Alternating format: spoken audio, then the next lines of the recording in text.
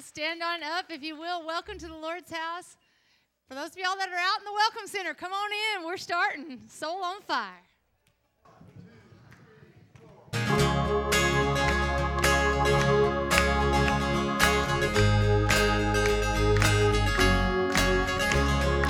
God, I'm running for your heart.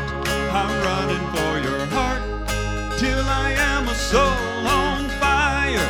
Lord, I'm longing for your ways. I'm waiting for the day when I am a soul on fire. Till I am a soul on fire. Woo!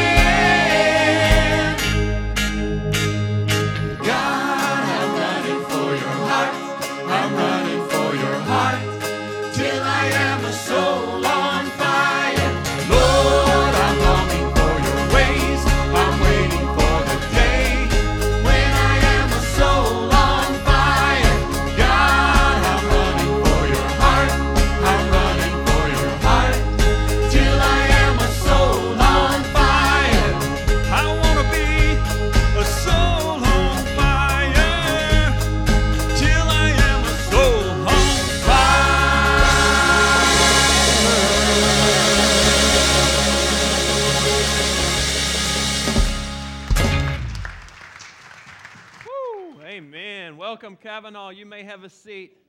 Today, we are here to praise the Lord.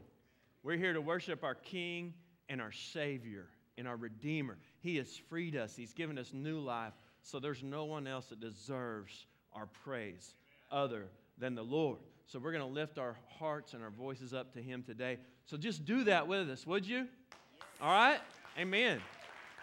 We can say it like this. We need you to get your worship on today, okay? We're going to worship with all of our heart today and just focus on our Savior. So thank you for being here. If you're joining us today as a guest, welcome. We're so glad that you came, and we would absolutely love to meet you after service. So do us a favor. Look in the pew back in front of you. You'll see a Connect card like the one that I'm holding.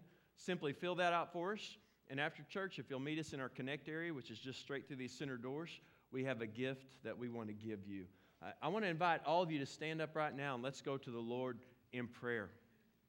Father, we love you and we are just overwhelmed by your love for us and by the gift of eternal life and the hope, Lord, of heaven and the forgiveness of sins.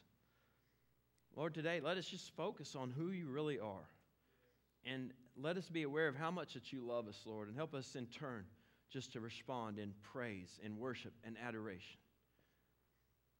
Lord, thank you for our praise team and for how they prepared to lead us in this time of just singing and praising you. Help us to lift our voices.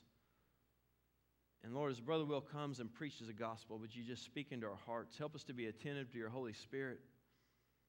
And Lord, help us just to just to say yes to whatever you're asking of us. We ask all this in Jesus' name. Amen. Would you please get around and welcome one another this morning?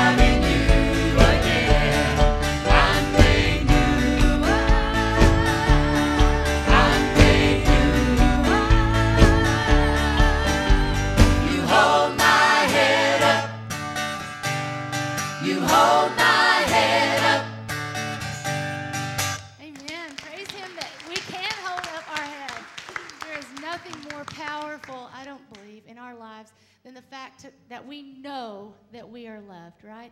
Something inside every one of us. We need to know. We need to be affirmed that we are loved in difficult times and good times, that someone is there. And maybe if you don't know this morning, Jesus loves you. John 3:16 says, "For God so loved the world that he gave his only son." He did that for us, all because Jesus loves you.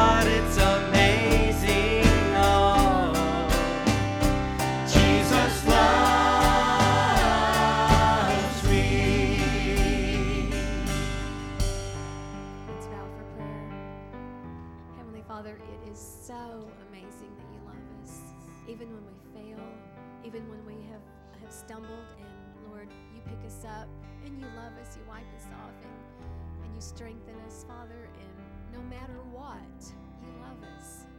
And I'm so thankful for that love, Father, and I just praise your holy name because you are worthy to be praised, to be high and lifted up. And Father, as we lift you up this morning, I pray you draw us all near to you.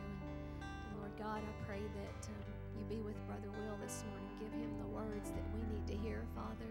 Open our hearts and help us to receive. I just thank you so much for your presence that's here with us this morning. And I ask these things in the precious name of Jesus. Amen.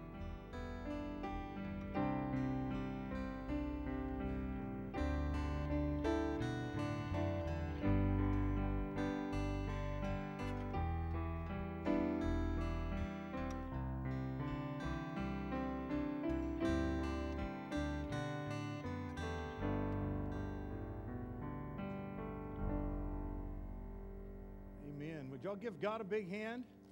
Praise the name of the Lord. Wow. It's good to be in His house today. Good to be with you. Before I get up here and preach, let me talk to you for a little bit. The Bible says, let's enter His gates with thanksgiving. I've got a lot to be thankful for today. Amen? And I'm sure you do too. One of the things I'm thankful for is you and the journey that you're on. And then it says we enter into His courts with praise. We give Him praise. And today we have, again, a lot to be thankful and praiseful for. Two of them are right here. You guys stand up. I got to talk about y'all just for a second. Jason and Marissa. This is a special day in these guys' lives, and here's why. Today, Jason celebrates 8 years of sobriety. 8 years he's been clean and sober. Isn't that great? 8 years clean and sober. That's pretty cool. Love you, buddy. Love you too. Proud of you, man. And here's a cool thing. God brought Jason and Marissa together, and 2 years today for 2 years, she has been clear of cancer. 2 years. Same day. Isn't that great? Amen. We can praise the Lord for that, can't we? Yeah. God bless you. I love y'all. God bless y'all. Isn't that great? God just does cool things like that, and on the exact same day.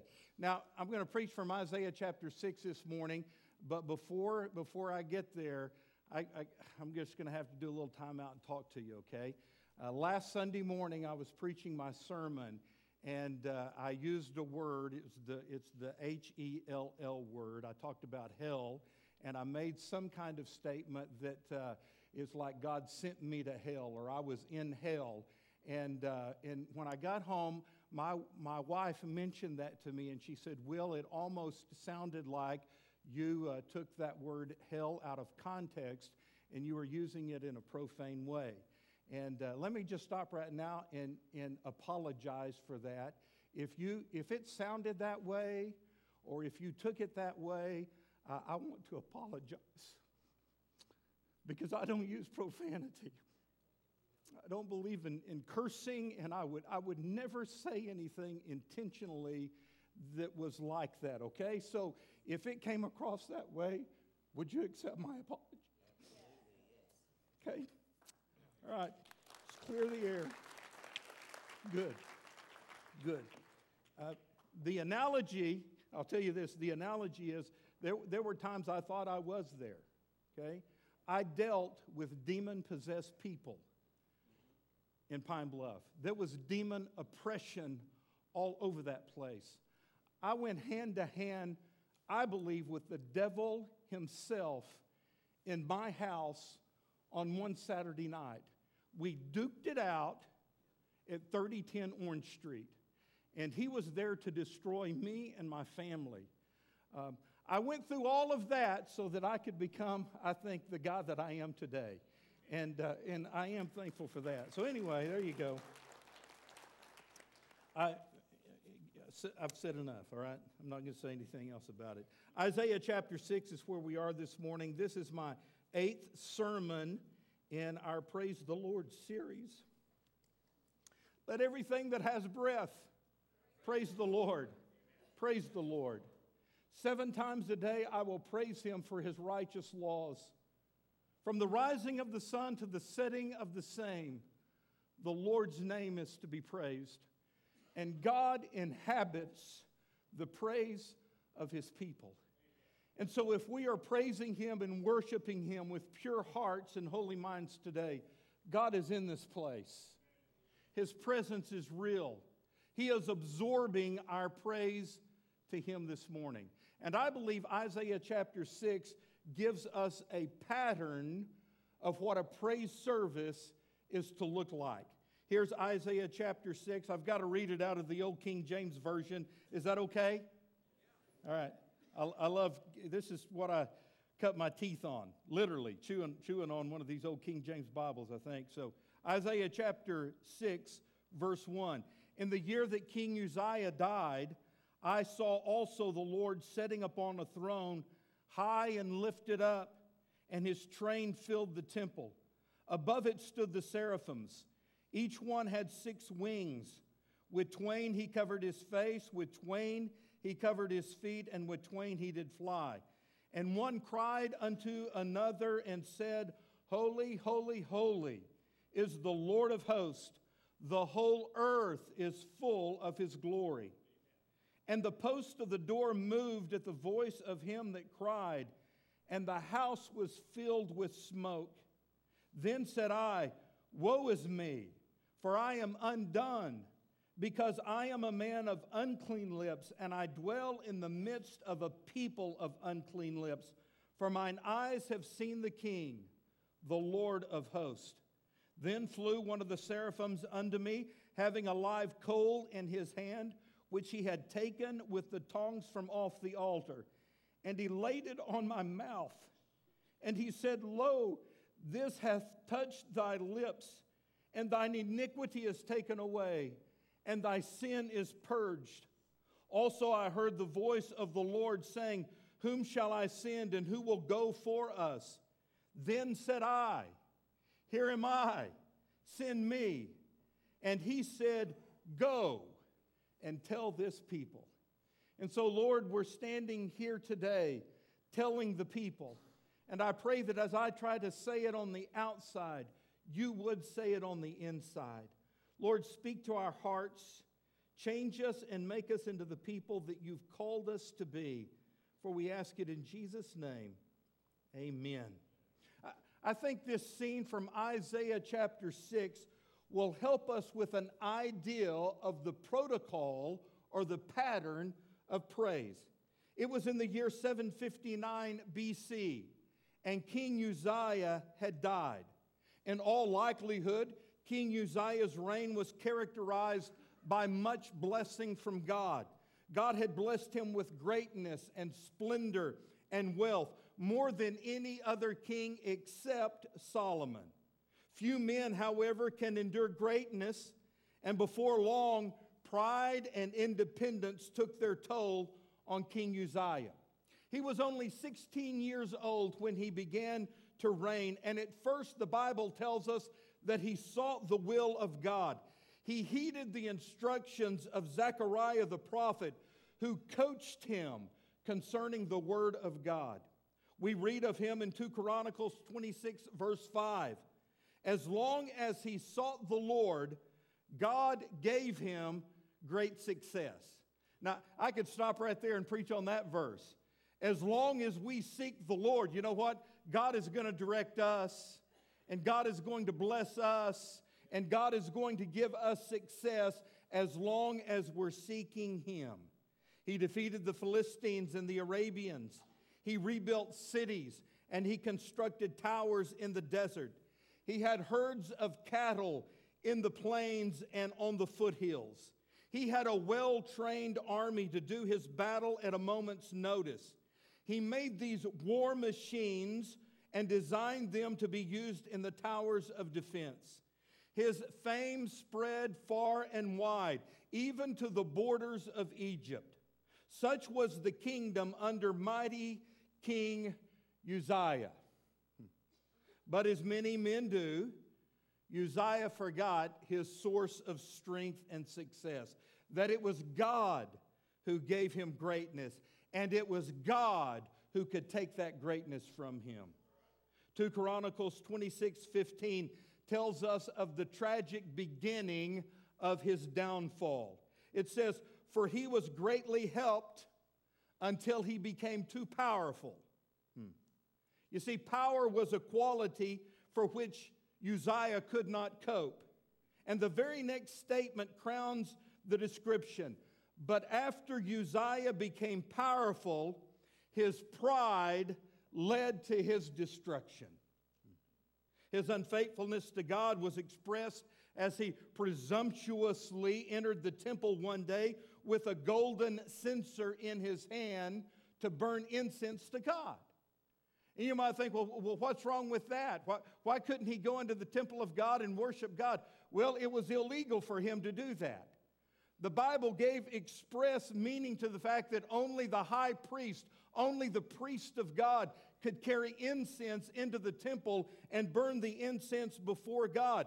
And so the high priest saw the king coming into the temple, and he was burning incense. And the high priest and all the other priests came along behind him, and they stopped Uzziah. They rebuked him in the name of the Lord and told him he could not do that.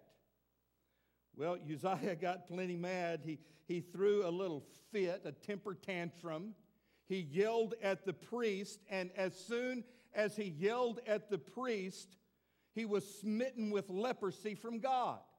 And the priests were standing there, and they saw the leprosy rise up over his body, totally consuming him from his feet all the way to his face.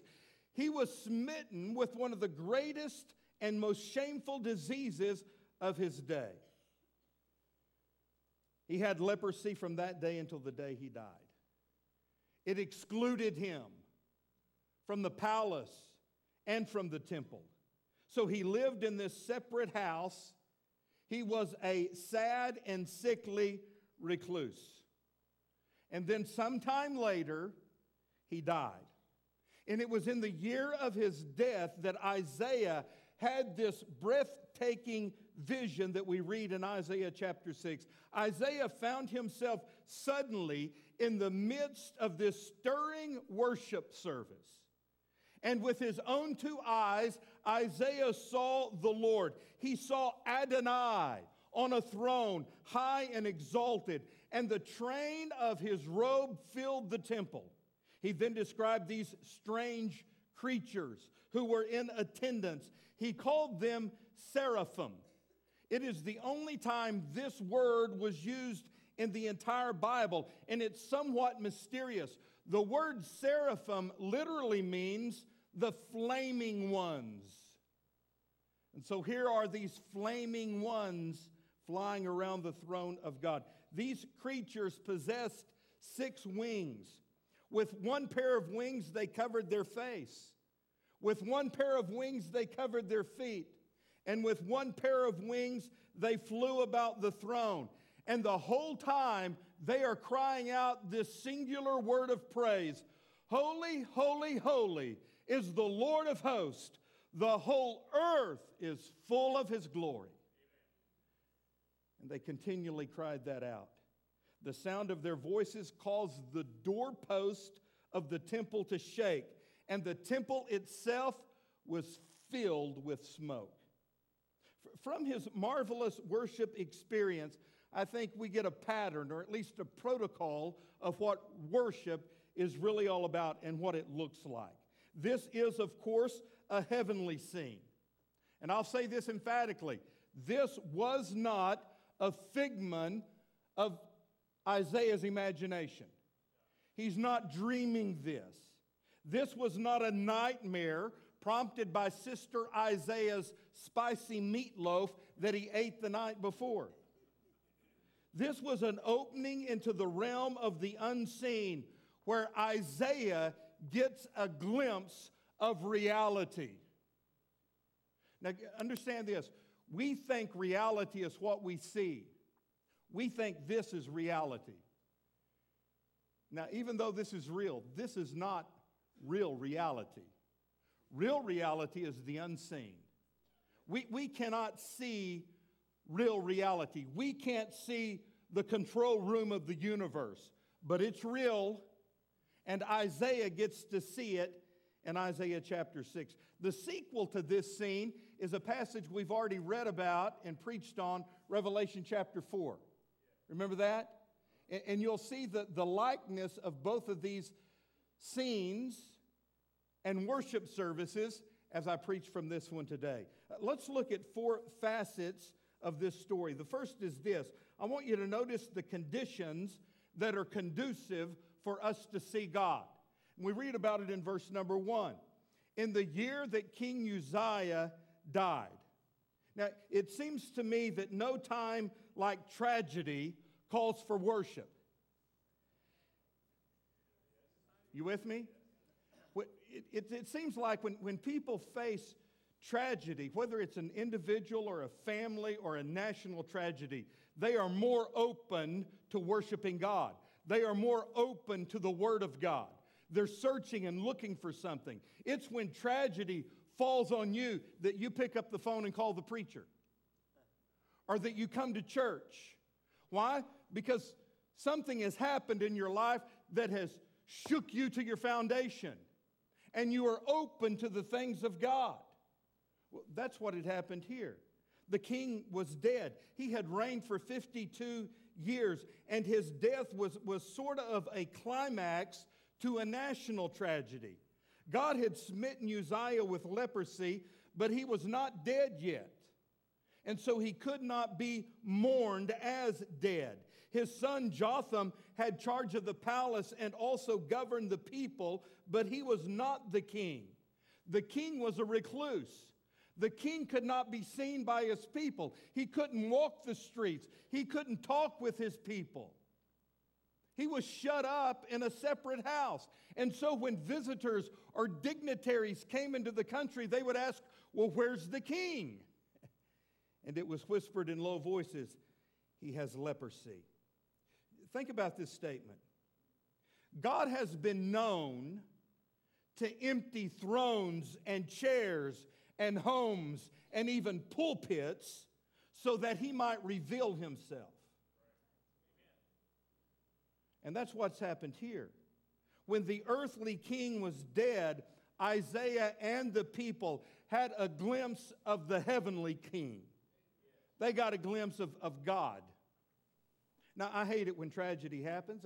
I hate it in my family. I hate it for you.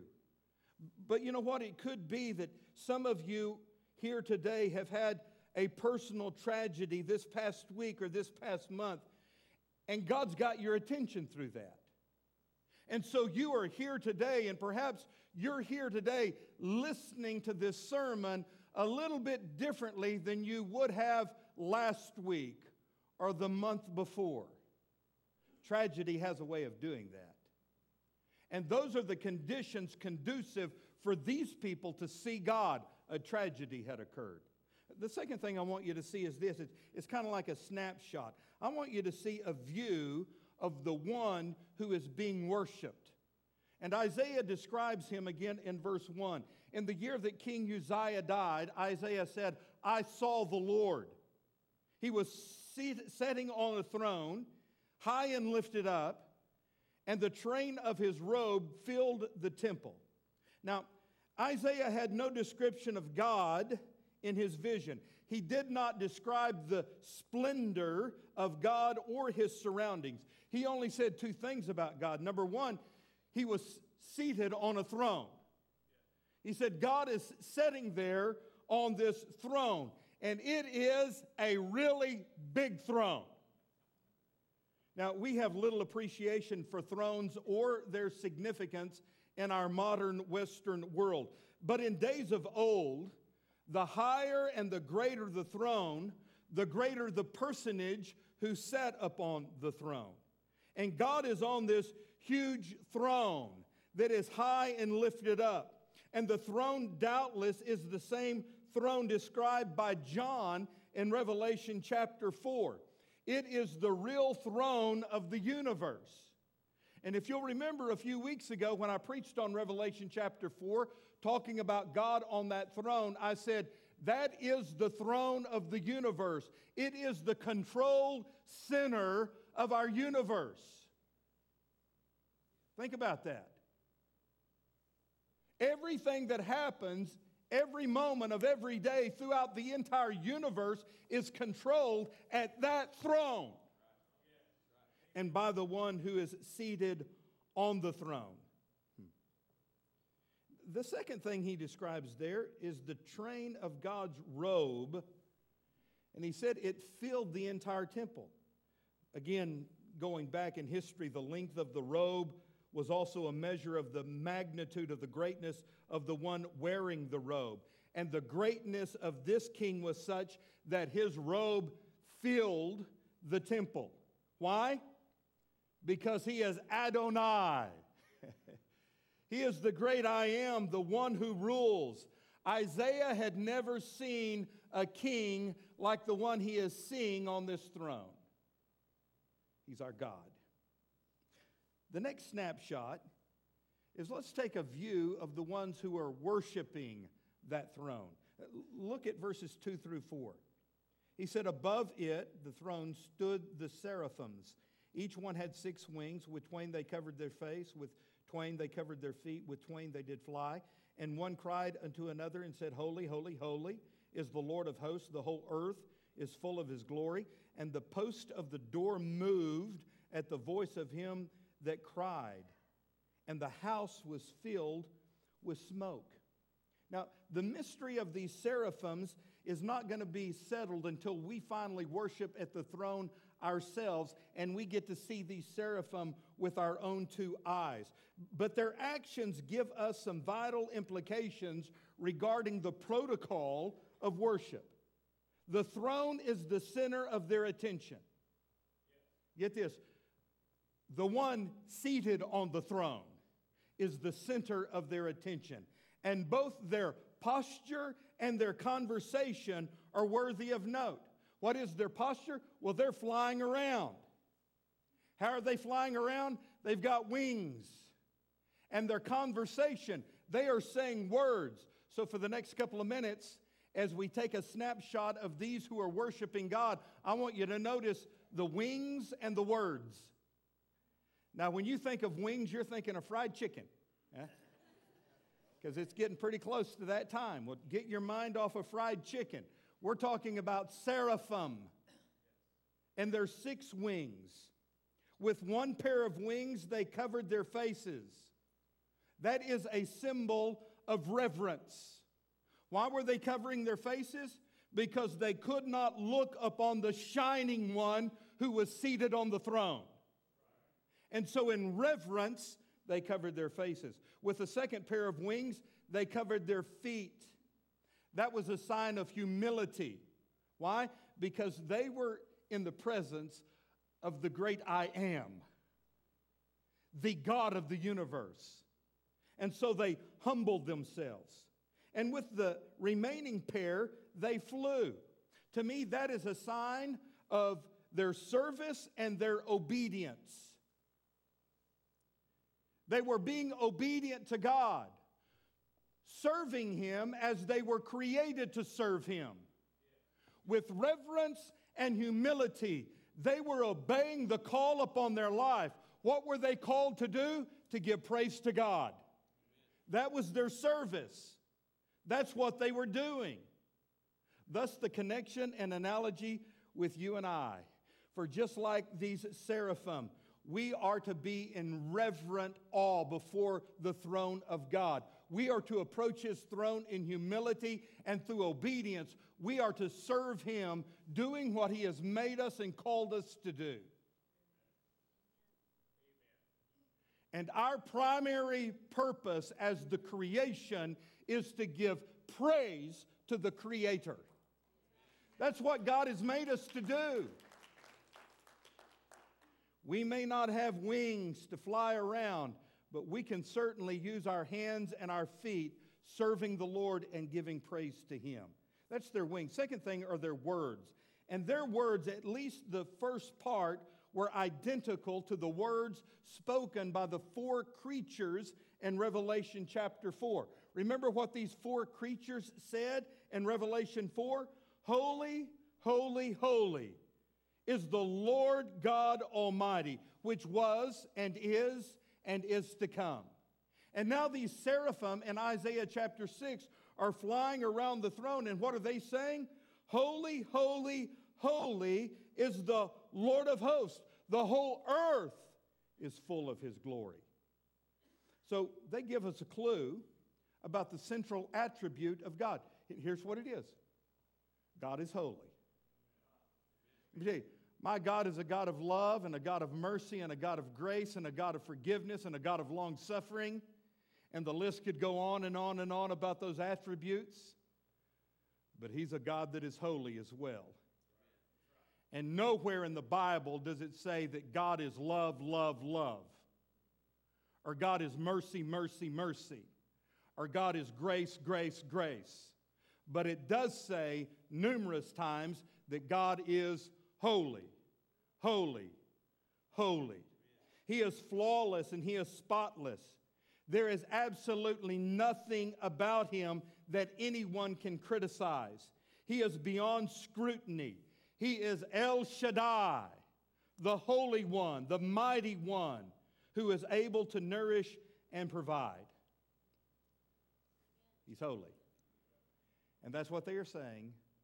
Holy, holy, holy. But they're not whispering it. They weren't whispering it. Did you hear that? I had to tell them first service, turn up your hearing aids just a little bit. They weren't whispering. They were being loud. So loud that the portals of the doors trembled. For those in this room today and outside of this room who detest loud praises, I want to issue a caution right here. We have here recorded for us the protocol of heaven. Whether we like it or don't like it, whether we agree with it or don't agree with it, we have here what is happening in heaven. And who are we to decide what is proper deportment before the throne of God? You don't get to decide that. This is palace protocol, and it's loud. Their shouts of praise were like 1,000 Niagaras cascading down the cliffs. And so it is with biblical praise. It often can become noisy. In fact, it is not uncommon at all in the book of Revelation for praises to be described as loud voices. In Revelation 5, 11, and 12, there is a description of angels numbering thousands upon thousands, 10,000 times 10,000. And in a loud voice, they sang praises to God. Revelation 7:10, a great multitude which no man could count, cried out with a loud voice, saying, salvation belongs to our God, who sits on the throne, and unto the Lamb. In Revelation chapter 12, after the great dragon who had made war in heaven was hurled down to the earth, this loud voice announced, now have come salvation and the power and the kingdom of our God and the authority of his Christ. There are 4 hallelujahs in Revelation chapter 19. I am soon going to preach on these 4 hallelujahs out of Revelation chapter 19. But as these 4 hallelujahs are given, they are given with loud shouts. In fact, I want to read it, okay? I feel compulsion to read this to you. We're going to preach from this in a few weeks, but listen to Revelation chapter 19. After these things, I heard a great voice. Some translations use the word a loud voice of much people in heaven saying, hallelujah! Salvation and glory and honor and power unto the Lord our God. For true and righteous are his judgments. For he hath judged the great prostitute, which did corrupt the earth with her fornication, and hath avenged the blood of his servants at her hand. And again they said, hallelujah! And her smoke rose up forever and ever. And the 24 elders and the 4 beasts fell down and worshiped God that sat on the throne, saying, amen, hallelujah. I wish somebody in here would say amen, hallelujah. Did you do? Well, that's good, but that sure wasn't loud, let me tell you. Verse 5, and a voice came out of the throne saying, praise our God, all ye his servants. Praise ye that fear him, both small and great. And I heard, as it were, the voice of a great multitude, and as the voice of many waters, and as the voice of mighty thunderings, saying, hallelujah! For the Lord God omnipotent reigneth. Hallelujah and amen. Guys, let me tell you, this is just a snapshot of those who are worshiping the throne of God. With humility and reverence and in obedience, they are serving God and doing what they were made to do, and that is give praise to God with their lips and with their life. And it wasn't silent. And they didn't care who heard them. They spoke their praise loud and clear. I'd like to sit down with each one of you individually and just ask you this question. What do you think about that? I mean, really, what do you think about that? This is the protocol of heaven's praise. Why would we be any different than these seraphim? I mean, we've been redeemed. They don't know the song of redemption. Angels don't know that song. We do. Hallelujah. Amen. One last snapshot I want you to see, and that is of the one viewing the worship scene. It's Isaiah. At first, Isaiah was a spectator. But you know what? You cannot remain for long a spectator in a genuine scene of worship. Because sooner or later, it is going to come your turn to respond. You can't stay a spectator. And that's the way many of you just like to, you'd like to remain. You like being a spectator. You like coming in here and just sitting and spectating and watching without taking a part of or being involved in. You just like to watch. Spectator. You know the problem with spectators? Sooner or later, they're going to start grumbling and griping. I've seen a lot of spectators this year in different sports events, and most of them, unless your team is just dominating and winning, you're not happy. And even some of those spectators, when their team is winning, they'll find something to complain or gripe about. Well, the coach didn't let my boy play enough today, or, I don't know what they were thinking out there. Why didn't he see my son open? You'd think I'd know what I'm talking about, wouldn't you? We love to gripe about the officials,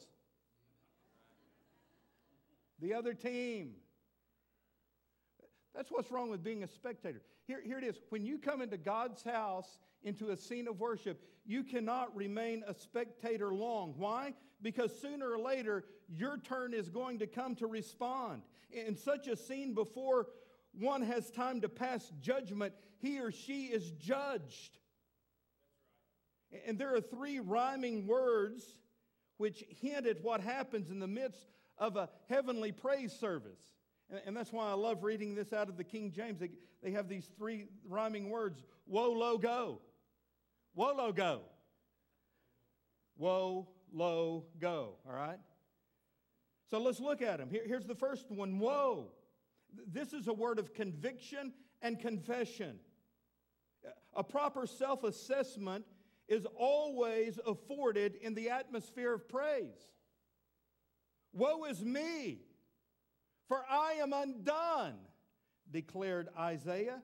And then he became more specific. He said, I am a man of unclean lips, and I dwell in the midst of a people of unclean lips. Now you're wondering, how did Isaiah come to that conclusion and become convicted over that and make that confession? Well, it's because of that very next phrase. He says, for mine eyes have seen the King, the Lord of hosts. That's what brought the conviction. Now, it is not unusual for conviction to break out during a service of heavenly worship. Sometimes biblical preaching will bring about personal conviction. And you know what? That's its intent purpose, to correct us. And the Bible says, before people can be saved, they must hear the word of truth. Why? Because the word convicts us, and the word sets us free. So I don't think it's unusual at all when the Word of God is preached by the man of God that people fall under conviction. That's what's supposed to happen. But you know what? There are other times when the greatest conviction is produced by praise and by worship. Even before preaching takes place. It's the way it was with Isaiah. No one in this passage pointed out to Isaiah his sin. There was no preacher who stood before him and pointed his finger and said, Isaiah, you are a wretched sinner.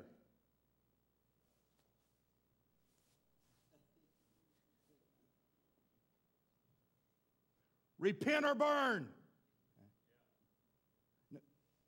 Nobody said that to him. They didn't have to,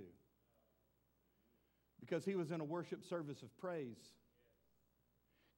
Please follow my thinking here and understand what I'm getting at. Here's what I believe. When we come into this place and our hearts are right with God, that is, you've been living for Him this past week. You've been praising Him this past week. If there was sin, you confess the sin before you got here. And when you come in this place, your heart is right with God. And collectively, we come together and we are lifting our voices in praise to God. We are worshiping God like these seraphim are worshiping, with reverence and humility and obedience, serving God. When collectively we are doing that, here's what I know based on the Word of God. God's with us. Because God inhabits the praise of His people. And so God is here. Therefore, if you're in this room this morning and even during the praise and worship, if there was a rumbling in your heart, you got real uncomfortable, and God's Holy Spirit started speaking to you, it's because He's here. And as His people are worshiping, you realize, you know what? I really can't participate in that worship because my heart is not right with God. I'm undone. I am a man of unclean lips, and I've been living in a world of people of unclean lips, and their uncleanliness has spread off into my life. How do I know that? Even before Brother Will stood up there and preached the Word of God, I knew that because God's people were praising Him, and I couldn't praise Him. Does that make sense? So when we're in the presence of a holy God and we see God, we sense God, we hear the praises of other people giving praise to God, there may be conviction that falls upon our life, and maybe we have to confess, Lord, I'm not right with you. But then the second rhyming word comes in, lo. This is found in verses 6 and 7. Then flew one of the seraphims unto me, having a live coal in his hand, which he had taken with the tongs from off the altar. And he laid it on my mouth, and he said, lo, this hath touched thy lips, and thine iniquity is taken away, and thy sin is purged. For Isaiah had seen the real king. He had seen Lord God Almighty, and conviction had come. Now when the seraphim comes to Isaiah with a live coal from off the altar, this seraphim is saying, lo, this hath touched thy lips, and thine iniquity is taken away, and thy sin is purged. This, therefore, is a word of divine cleansing. Conviction had ushered in confession, and confession had brought about cleansing. And that's the way it works. It's the only way it works. And then the third word, go. That's the word of service. Praise which does not lead to sanctified service has not been genuine praise. Immediately after the cleansing experience, the live coal placed on Isaiah's lips, the Lord was heard to inquire, whom shall I send, and who will go for us? And then Isaiah responds quickly, here am I, send me. Why? Because he had just seen God, and God's Holy Spirit had got a hold of his life and changed him from the inside out. And he's ready to volunteer. Lord, I'll do anything. You touch me. You changed me. I owe my life to you.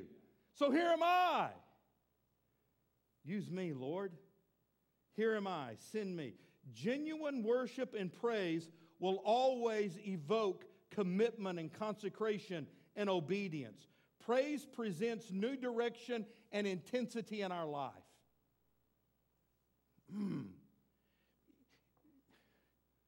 He'll go do that. I will. Why do you say I will? Because it's burning inside of you. God is burning inside of you. And you've got to serve Him. You've got to. You can't sit there and soak anymore. Because you know you'll sour and then stink. So you volunteer. Over 7 centuries later, John on the Isle of Patmos walked into this same worship service. And my conviction is this. This same worship service of adoration and praise that was going on in Isaiah chapter 6 and Revelation chapter 4 is still happening in heaven today. God is continuously being praised. In the realm of the eternal and invisible reality, praise is the order of the day. And this could be the most important statement I make all morning. It's this. We line up with heaven when we praise God. We line up with eternity when we become people of praise. And so my prayer is that our testimony will be similar to Isaiah's on praise. I saw the Lord. I witnessed the praise. I was convicted. I confessed. I was cleansed. I heard the call, and I made the commitment. I can tell you, that's my testimony. I pray it's yours. Heavenly Father, would you please speak to our hearts? And if we need to make this same confession this morning, I pray that you would give us the freedom to do that. Lord, there's someone in this room that they've been convicted this morning, either through the praise and worship or by your word. They know things are not right in their life. Either they've never been saved or they're away from you. And dear Lord, I pray that right now during this invitation, as they are convicted, I pray they would come and confess, that they would be cleansed, that they would hear your call, and they would make a commitment to serve and praise you with their life. Lord, for the rest of us who just need to come and give you praise, Lord, I just pray that we would be uninhibited in coming forward today and praying to you. Lord, you're great, you're awesome, you're holy, holy, holy. And may we reverence ourselves, and may we humble ourselves and obey you this morning. In Jesus' name, amen. Would you stand with heads bowed and eyes closed? Praise team's going to sing. Come and pray, would you? Step out right now. Come to the Lord.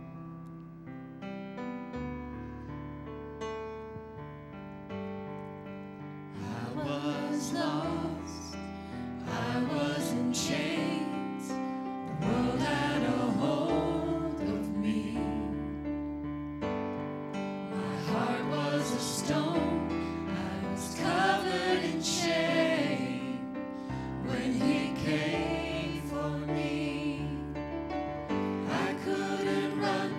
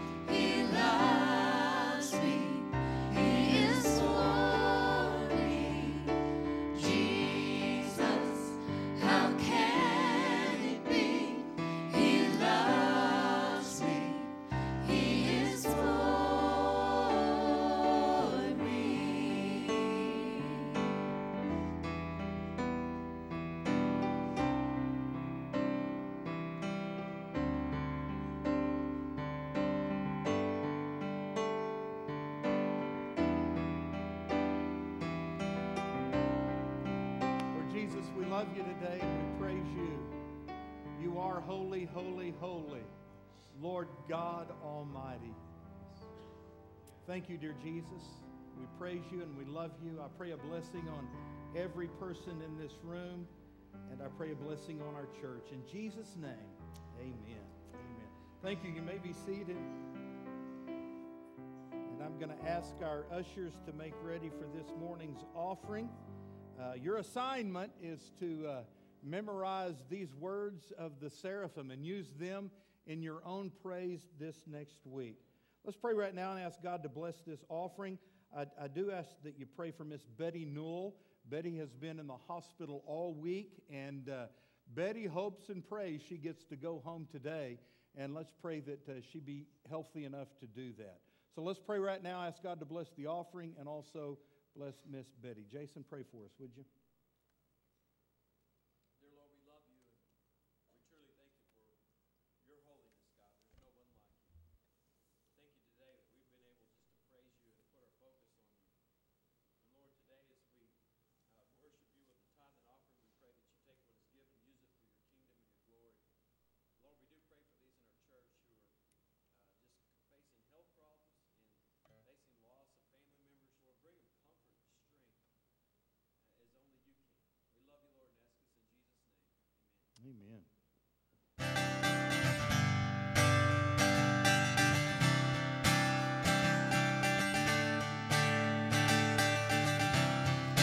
Your love is amazing, steady and unchanging.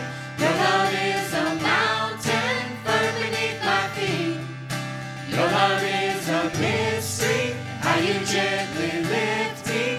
When I am surrounded, your love carries me.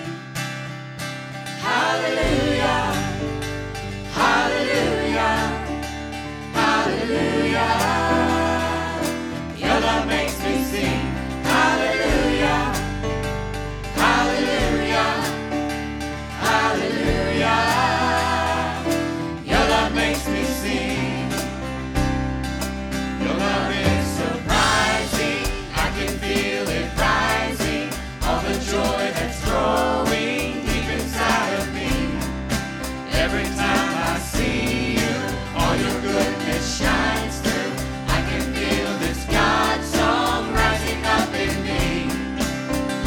Hallelujah, hallelujah, hallelujah. Your love makes me sing.